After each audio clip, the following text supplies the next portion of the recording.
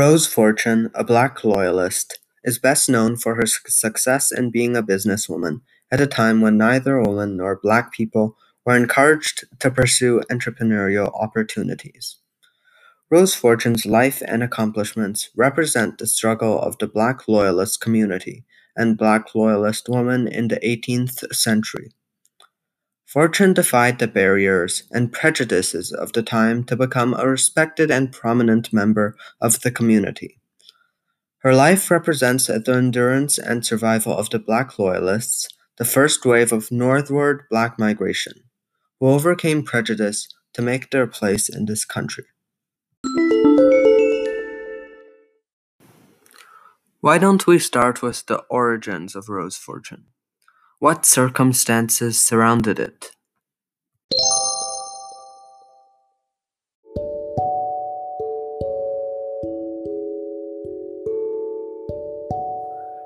During the beginning and middle part of the period of time which Rose Fortune lived in, the enslavement of African peoples was practiced in what is now Canada. It continued until it was abolished in 1834.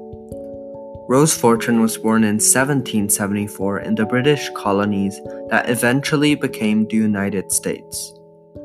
Her family were black loyalists that had gained their freedom from supporting the British in the American Revolutionary War. Unfortunately, not much more is known about Fortune's early life.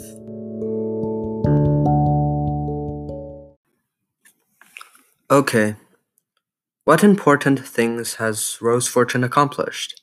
In other words, what is Rose Fortune mostly known for?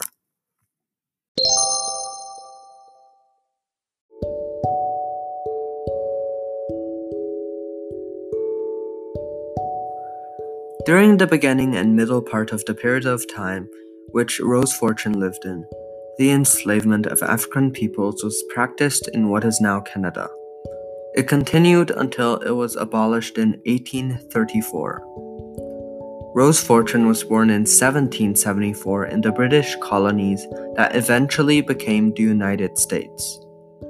Her family were black loyalists that had gained their freedom from supporting the British in the American Revolutionary War. Unfortunately, not much more is known about Fortune's early life.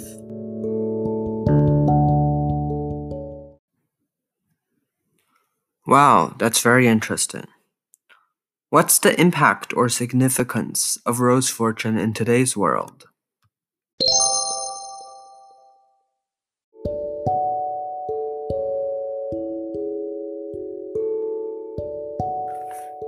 Rose Fortune is best known for her talent as a businesswoman. She had a baggage company, which was named Lewis Transfer in 1841, which lasted for over 100 years. However, although being a good entrepreneur is something Rose Fortune is well known for, it is by no means the only thing she excelled at. After emigrating to Canada from New York as part of the 30,000 Loyalists evacuated to Nova Scotia at the end of the American Revolution at the age of 10, over time, even in the face of many prejudices still present despite their freedom granted from enslavement, Rose Fortune established two lucrative businesses. Fortune began working as a baggage carrier and transported luggage from ships in her wheelbarrow. In 1841, Lewis Transfer was established and switched from wheelbarrows to horse-drawn carriages. Rose Fortune also started a service in which she provided a wake-up call, where she would alert people at nearby inns who might have otherwise missed departing ships. Apart from establishing two businesses, Rose Fortune also imposed and enforced curfews in the surrounding area.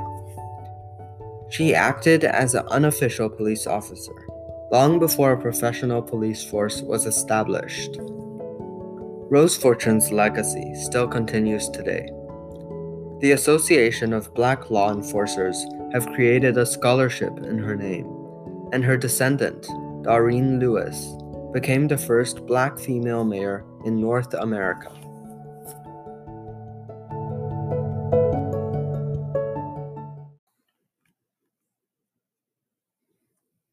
I see. Thank you for answering my questions.